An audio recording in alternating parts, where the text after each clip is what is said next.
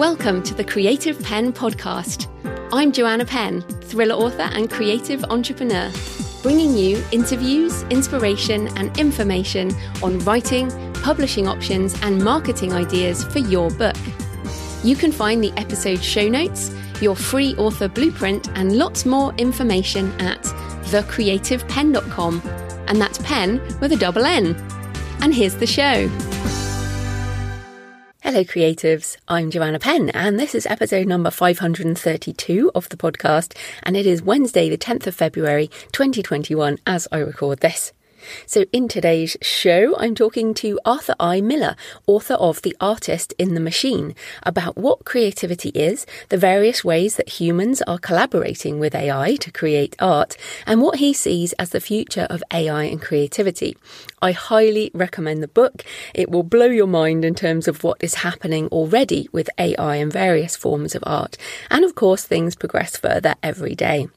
There's just a couple of things that we mentioned that I wanted to clarify up front. First of all, GPT-3, the natural language generation tool released by OpenAI and only available in limited beta. I don't have access to it at the time of recording this, but there are an increasing number of tools built on top of it. I have listed them all at thecreativepenn.com/AI writing. So thecreativepenn.com/AI writing. Links in the show notes in the categories of journalism, content writing, copywriting, marketing, creative writing. And I say I list all the tools. I list a lot of the tools, but there are so many that are literally some popping up every single week at the moment because a lot of companies are building tools on top of this, and there will be more to come. As we mentioned, Microsoft is also going to be, most likely since they've licensed it, using it in their tools. I have gone into more detail on GPT-3 in episode 518 on writing in an age of AI, if you want to check that out. We also mentioned DAL-E, so spelled DAAL-E, released recently by OpenAI, the same company that created GPT-3, and it basically generates images from text description. So you write a text description and it generates images. So one of the examples they give on the blog post, again link in the show notes, is an armchair in the shape of an avocado, and the DAL-E has created lots of different versions of this. And this is definitely, as we're talking about with Arthur, this idea of images and words being inherently creative, something new. So I really like it. I actually think that the images are more easily examined for things of creativity rather than words. So yeah, definitely go check that out. So, as ever, this is one of my in-between-isode episodes. So, nothing else. We're just going to get straight into the interview. Arthur I. Miller, Emeritus Professor of History and Philosophy of Science at University College London, is the author of 9 books spanning science, philosophy and creativity. Among them is Einstein Picasso, Space, Time and the Beauty That Causes Havoc, nominated for a Pulitzer Prize, and Colliding Worlds, How Cutting-Edge Science is Redefining Contemporary Art. His latest book is The Artist in the Machine, the world of AI-powered creativity, which we're talking about today. Thank you for inviting me, Joanna. It's a pleasure to be here. Oh, I'm so excited to talk to you since I read your book. I've given it to several people as well. It's so great. So first off, tell us a bit more about your background and why you became interested in creativity and AI in particular. Right. Actually, I became interested in creativity when I was a boy growing up in the Bronx. It's a Bronx story. I was always a voracious reader, and I made frequent visits to the local public library, which was a magisterial building jam-packed with books and records, too. And one day I was reading at a table that happened to be next to the place where records were stacked. And on the edge of the row of records was one that particularly intrigued me because it had a picture of a man done in a pencil sketch. The man is deeply in thought. And I was always interested in sketching and in art in general. And so I decided to borrow it, take it home, and practice copying the sketch on the cover. And I figured, well, since I have the record in my house, I might as well listen to it, even though I never heard of the composer. And I played it, and it just blew my mind. It was Tchaikovsky's Fifth Symphony. I had never heard anything like that before. I began working back through Tchaikovsky and then gradually working back in time. The question that was immediately on my mind was, how did these people think up, though, that magnificent music. And that's what hooked me on creativity. Growing up in the Bronx at that time, if you were smart or thought you were smart, you went into physics, which I did. I enjoyed the intellectual challenge. I wrote papers in it on theoretical elementary particle physics, but my heart was not really in it. What was always on my mind were those, what is the nature of questions? In this case, what is the nature of creativity? So I decided to change fields, and I went into history and philosophy of physics, looking all the time into scientific creativity. And I read the original German language papers in relativity and quantum theory. And what jumped out at me, what leapt out of those papers, was the emphasis on visual thinking, the emphasis on visual images. And at that time, there was the imagery debate, whether images have a causative effect on thinking, or whether they are just epiphenomena, such as you have lights on your computer, they flash on and off. If you broke them, the computer would go on anyway. I was, of course, in the pro-imagery camp. And it turns out that there were many cognitive scientists in that camp as well. And the way to deal with images, how are they manufactured in the brain? How are they handled in the brain? It was by use of the analogy between a computer and the workings of your brain.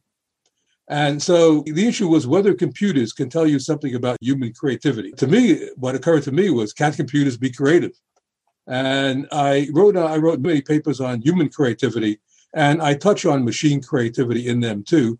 This book concerns human and machine creativity with emphasis on machine creativity. That's fascinating. And I'm sure you've seen the guys, the OpenAI, who created GPT-3, also created this DALL-E, a bit like DALL-E or Yes. Wall-E. And that actually brings in the image creation, which is so interesting. But Right. before we really get into the AI side of things, what do you mean by creativity? Yes, my own theory of creativity emerged from my studies of highly creative people. And it led me to suggest a two-step definition of creativity.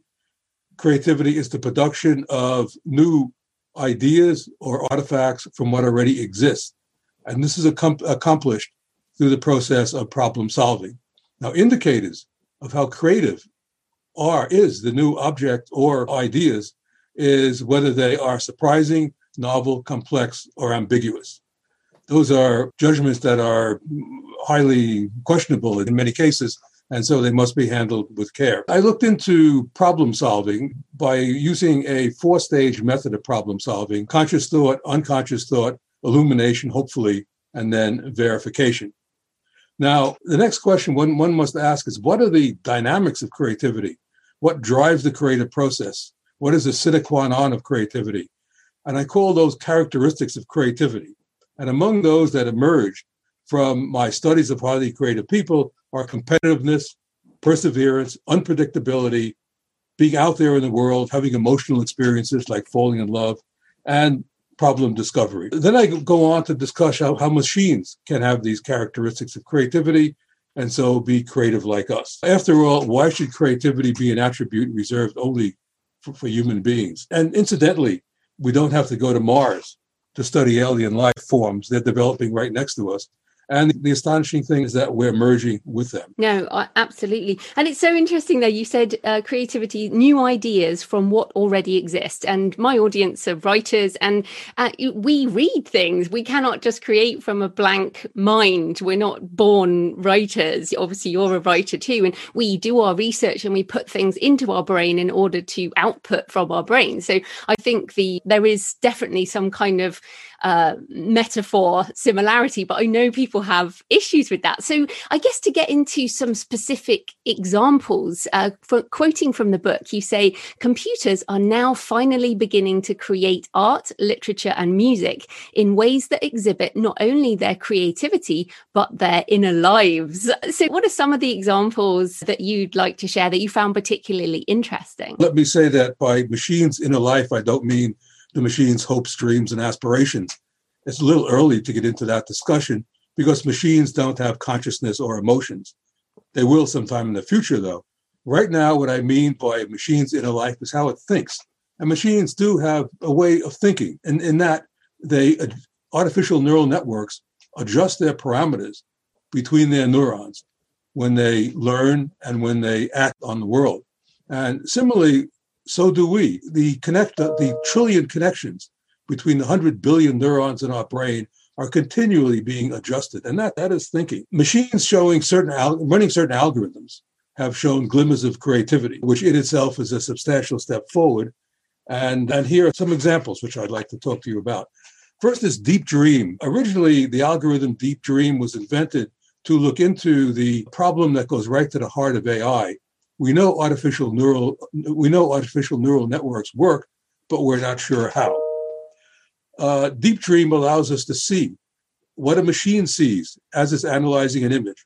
And what it sees is amazing, surreal, so different from what we see. A classic image is the one that the inventor of Deep Dream, Alexander Motntsev, originally used to see what his code had to say. And it's an image of a dog and an adorable cat against a verdant background. He put that image into an artificial neural network running Deep Dream and having been trained on ImageNet, which contains over 14 million images of everything under the sun, cycled it, recycled it. Then he stopped analysis partway through at some layer of neurons. What did the machine see? The machine saw, instead of this adorable cat, a cat-like creature, some monster, sometimes called a monster beast, with 2 additional eyes on its forehead, two eyes on its haunches, dog-like attributes distributed over its body.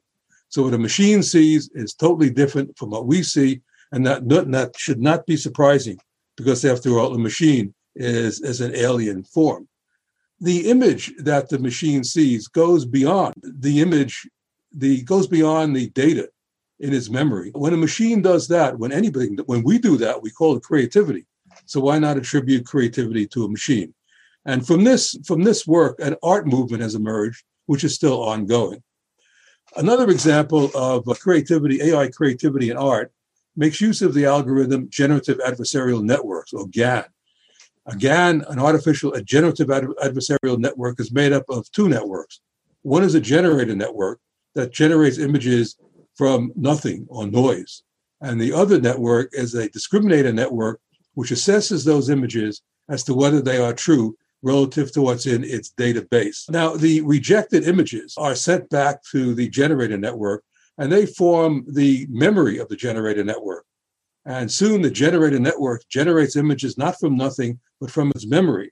So in this way, the generator network is dreaming, it's imagining a world that does not actually exist. Now, just as with Deep Dream AI artists, this new breed of artists, an art movement has emerged that produces art of a sort that we could never have imagined without having machines. A good example from AI-created music is the AI device called Continuator. It is an example of a machine and a human working together, each one bootstrapping the other's creativity. What happens here is that someone sits at a piano and begins to improvise. The notes are fed to Continuator, which parses them into phrases. And then the phrases are fed to a phrase analyzer, which looks for patterns. And it is along these lines that Continuator, almost instantaneously, creates an improvisation in response to the human improvisation.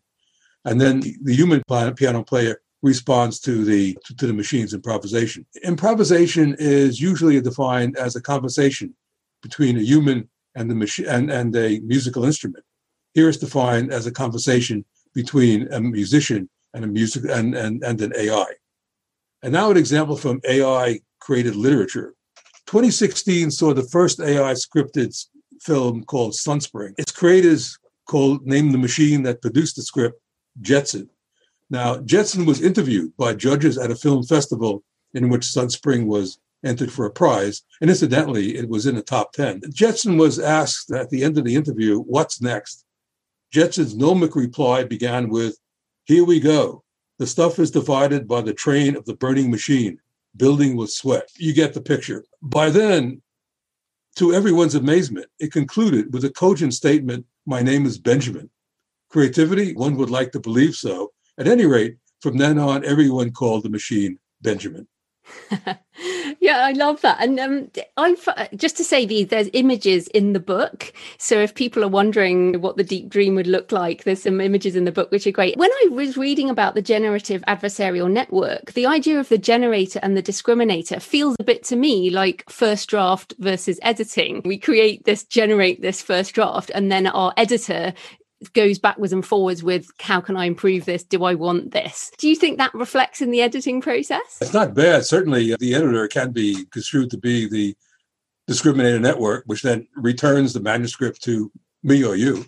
And then we redo it and so on until we approach what it is in the editor's memory, at any rate, of what the manuscript should be. Let me just go back to Continuator for a moment. In my book, there are videos that concern cases of AI creativity that I discuss. Obviously, you can't get to a video through the book.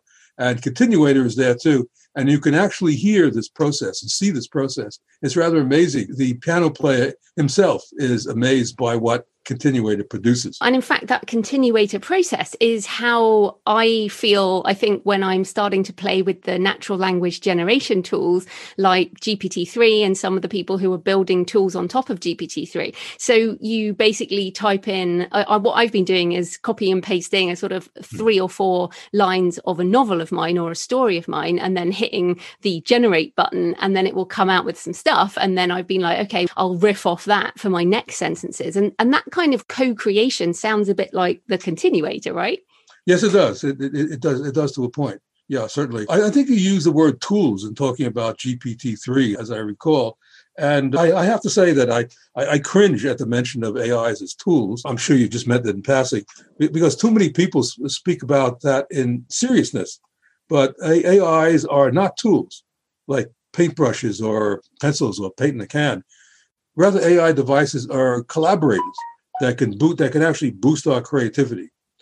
And may I say a word of introduction about GPT-3? Yes, please do. It's the most advanced AI in the field of language processing. GPT-3 is an artificial neural network that was trained on roughly 500 billion words, harvested from the web, from text, from blogs, including social media, and tuned with 175 trillion machine learning parameters. Text generation can begin, as you mentioned, with a prompt such as, how can I be more creative? And then a seemingly human-like text emerges. Some caveats, however.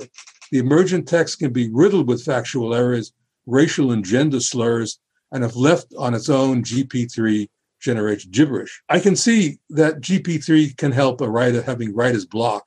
The writer can put into GP3 as a prompt the paragraph where the writer is having problems with. But again, it's GP3 can offer some help, but again, beware. In fact, a lot of newspaper articles have been written using GPT-3, but you look into it closely, and what the editor has done is put in a prompting sentence, such as, presently, relations are tense between the U.S. and China.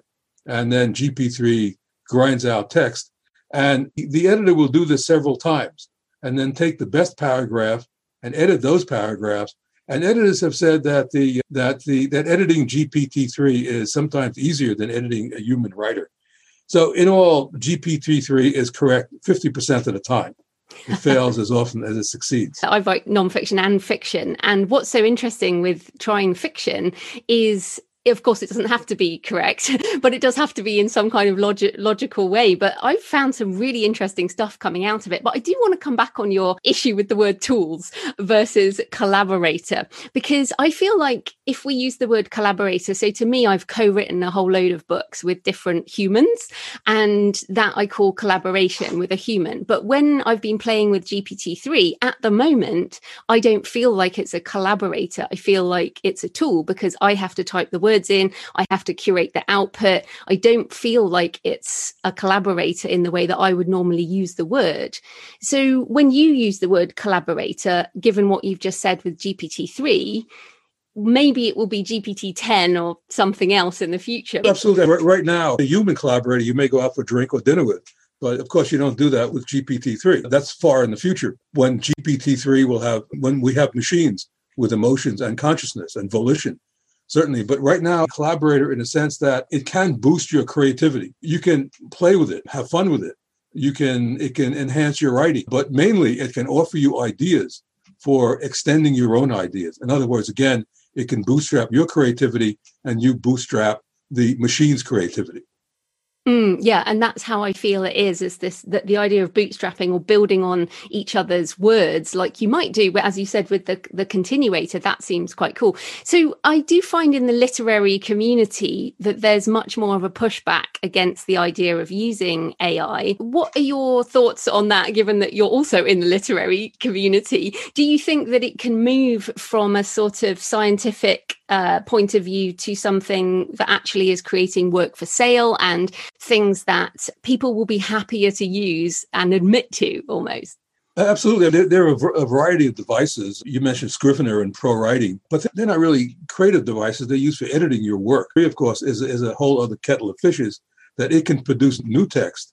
And who knows, in the future, GPT 10, 11, 12 may produce text that is good enough for it to be your co-author. And so in the book, you give some examples of where music, particularly, and poetry are judged more harshly when they are known to be created by a machine. So I know some authors who are publishing books already with tools like GPT-3, and some are happy to admit it and others are not. Should we admit to co-creating with these tools? Sure, why not? Certainly Scrivener and ProWriting Aid are editing devices. They improve your text. One always thanks one's copy editor in the acknowledgement. When I give a nod to Scrivener and ProWriting too, they're widely used. GPT-3 certainly deserves a mention. After all, this is the age of AI. Yes, so that's interesting then, because I think there's still an outstanding question. There is no official copyright law relating to works co-created with AI, because, for example, we don't know whether works in copyright were used to train a model like GPT-3. They say maybe not, but I just can't see how they couldn't have included some in there. So given that we're authors and we make money from books by licensing copyright, how do you think this should work in an age of AI? Yes, that's a whole can of worms. In art, it's easy if the art is produced by a human, then the human owns the copyright to it. But in AI, the situation is more complicated because you have chain of ownership. Who owns the algorithm? Who owns the data? Who did the programming? Who owns the machine? How close is the output to the input? And this will not be resolved until machines have emotions and consciousness, and so will be artists in their own right. Now, in this sort of discussion, I'm always reminded of the Mozart story, in which Mozart's father taught the son the rules of composition, but we don't attribute the son's music to the father. And this, I think, is good to bear in mind when you talk about the relationship between the programmer and the machine. Deep Dream, for example, there is creativity on both ends.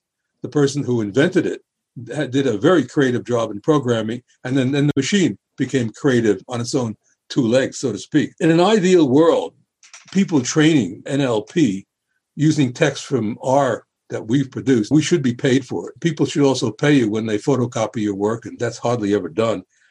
Although we have ownership of our writings, it's out there in the world. It can be scanned and then put into someone else's text, and then with some adroit word changes, it would just disappear under the radar. There's really not much legal recourse unless you have a lot of money, or it's just a blatant theft of paragraphs or pages from your work or from the papers that you write. Now, perhaps someone in the future will come up with some sort of DNA markers that will mark our work and set off an alarm that something terrible is happening to it. Copyright in the age of AI is an active discussion because the line is being blurred between machine and human. And incidentally, as you probably know, cyber lawyers still refuse to agree that machines can be creative. And this 65 years after the first case of this sort, when a scientist at Bell Labs tried to get a copyright on one of the early works of AI art, the patent clerk at the Library of Congress in Washington refused, saying that machines are just number crunchers that be creative. Then the scientist reminded the copy lawyer, that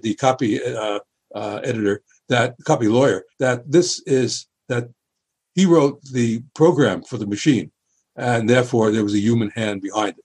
So the patent clerk finally agreed. Yeah, it's interesting. So a few things there. So you talk to, obviously, the child of the father is a separate entity. So in my mind, that could be a line in the sand where you're saying basically AI, once it can write a novel just by clicking a button, that copyright could belong to the AI. But until then, I will be co-creating with it as the primary person in the relationship. So therefore I can have my name on the cover and it doesn't need to say with GPT-3, which I think makes sense. And it's interesting, there is last year there was a copyright granted to an AI writer in China. So that was the first, as far as I know, the first time copyright has been granted. But then you could say it's been granted to the company that owns the AI writer, which I think was Tencent or something like that. So as you say, we don't know yet, which is really interesting. Well, I mean, Microsoft who makes all the writing programs, does not demand that they be co-writer with everything you write. Essentially, we're machines too. We're born with we're not born with a tabula rasa. There's some knowledge some native knowledge that we're born with. And then we accumulate algorithms as we move along and make mental models of the world. And information is fed into us, and we respond to that information with the algorithms that we have, just like machines do. Yeah, absolutely. But it's interesting. I'm very much with you. The book is very positive, and you say a whole new future is opening up before us, not one to fear, but one to look forward to with anticipation. But what I find back in the writing community is that there is a fear of robots taking our jobs and that type of thing. So what can you say to people listening who are really afraid of this possibility? Well, that fear is well-founded. There will be a lot of jobs lost to robots, to machines. I don't think there's any reason to fear machines taking our creativity from us. We can work along the line of, we don't have to use machines. You can use a pencil and paper too. Or you can, in quotes, collaborate with machines. You really can't predict more than 5 years into the future these days. The world is moving very quickly. What the world will be like 100 years from now, we will have been, what it is to be a human being will have been drastically transformed, since we are merging with machines. And at that point, there will be us working with machines. We'll have enough equipment in our head, chips in our head, and so on, the line will be blurring and blurring. And then there will be machines working on their own.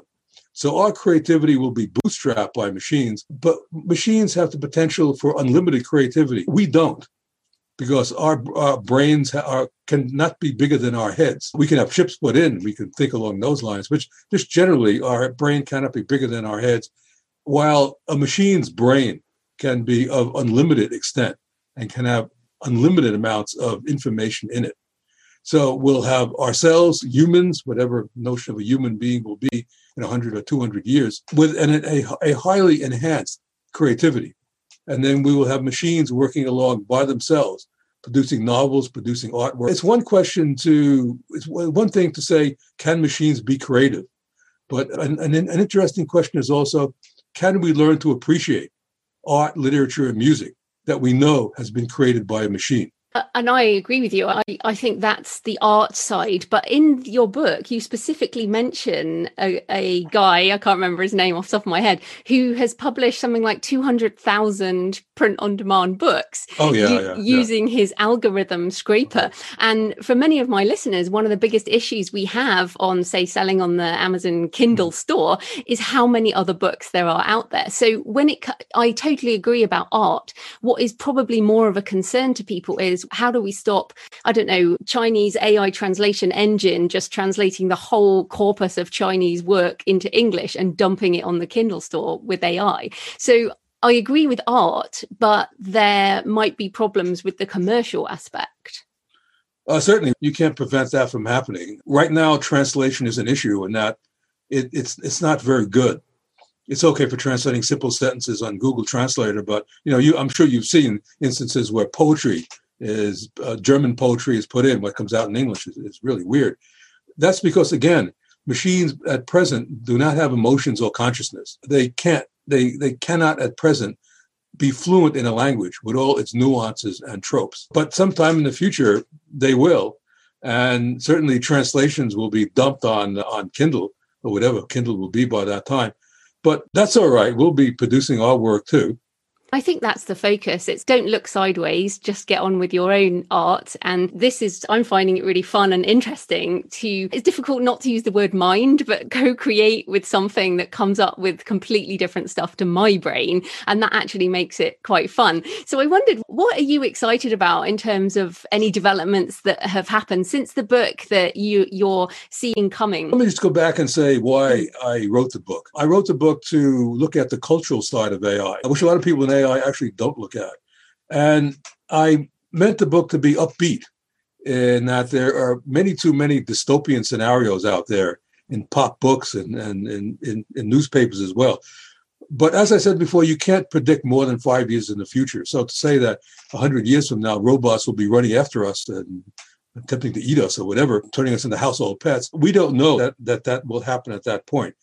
Right now, the biggest danger of AI is lack of it, because AI has become essential for healthcare, climate control, and right now it's playing a big role in medical research in, for example, protein folding, and also investigating the structure of viruses in order to better understand and deal with COVID. I'm excited about machines producing art, literature, and music of a sort that we presently cannot imagine. And this will perhaps happen, and this will definitely happen in a not too distant future, when machines will have emotions and consciousness, as I've said so many times.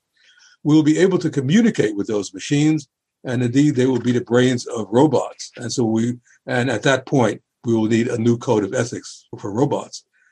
At any rate, at that point, exit copyright issues. Machines will have their own art, literature, and music. When I began my book, I knew a lot about AI-created art and music, but not much about AI-created literature. And I feared, actually, that there would not be enough to fill up a chapter. How wrong I was. What amazing AI-created literature, including humor, is indeed considered to be the final frontier, since it concerns so many intelligences. Now, one amazing development that has emerged since my book was published, since I finished writing the manuscript, is GPT-3, which we've said something about before. What I find amazing about it is that we know that images, musical notation, and words can be encoded in numbers, and numbers are the grist for artificial neural network machines. GPT-3 is an artificial neural network machines, and at the level of numbers, in pixels, words and musical notation are all the same. There's a democracy down there amongst numbers. And so what I would like to see is, what I'm excited about, is some GPT-3, 10, 11, 12, 13, will be able to take these numbers and sculpt words, sculpt musical notations, and perhaps produce a symphony from Picasso's Les Demoiselles d'Avignon. In other words, AI is opening up whole new worlds. So you mean cross-collaborative art? So as you said, taking the pixels of a painting, for example, and turning that into words or right. There'll be a unity among the arts, which is what the Greeks alluded to. There'll be unity among the arts, and that unity will be found in numbers. I love that idea. I'm not musical, I'm words, but I love the idea of turning words into music without having something in the middle that would do that. That sounds awesome. That's being done already, actually, but not at the level of GPT-3. That's being done by looking at the emotive content of words. I discussed that in my book, as a matter of fact. But what I'm talking about is sculpting with words. I can't even imagine that. Sculpting with musical notes. That's interesting. I actually was at Wired Live last year or the year before in person, and they actually had a musical guy on stage who was collaborating. He was riffing musically, and the AI was creating a digital sculpture, a digital kind of 3D sculpture on an output screen related, as you say, to the emotion that the music was creating. Yeah, all this stuff is very cool. And as you say, it's about expanding our creativity beyond what we can do alone. So in that way, it is true collaboration. Yeah, that's the thing to keep in mind. You said it exactly. We're looking at machines to expand our creativity, to expand our life, to expand how we understand our world and the universe as well. I did wonder also, because you talked about us merging with the machines, and what do you think about Elon Musk's Neuralink project, where they've tested it in a pig now, I think, where filaments are embedded in your brain? Yeah, neural lacing. I think that's a great idea, that where you can be at one with everyone else. You never forget a face. You never lose your trend of thought and forget a name. I think that's great. That is a step in the future. To actually do that on a person will be quite something. But we're already at the point where chips are being inserted into our heads. Damaged parts of brains can be taken care of by inserting the correct combination of chips. Certain parts of the brain have certain algorithms associated with them, and they can, of course, be instantiated into a chip and then inserted into your brain. And that will, of course, prolong our life expectancy, which I think is a great idea. It is a very interesting time to be alive, that's for sure. That's fantastic. So where can people find you and your books online? Okay, the book's website is artistinthemachine.net. My personal website is arthurimiller.com. And I'm on Twitter at ArthurIMiller. That's where you can find me.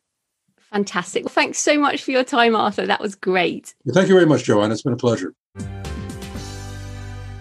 So I hope you enjoyed the interview with Arthur and that it gave you some things to think about.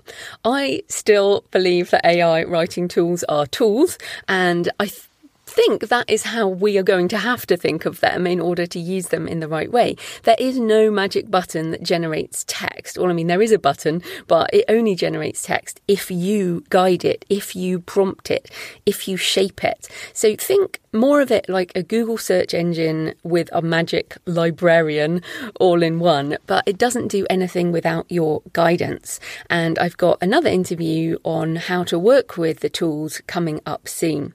So coming up on the usual Monday slot next week, I'm talking about how to write a non-fiction book proposal with Alison Jones from Practical Inspiration Publishing and how the pandemic has changed the publishing industry. So back on the normal schedule. In the meantime, happy writing, and I'll see you next time. Thanks for listening today. I hope you found it helpful. You might also like the backlist episodes and show notes available at thecreativepen.com/podcast. You can also get your free author blueprint at thecreativepen.com/blueprint. If you'd like to connect, you can tweet me at The Creative Pen or find me on Facebook at The Creative Pen. See you next time.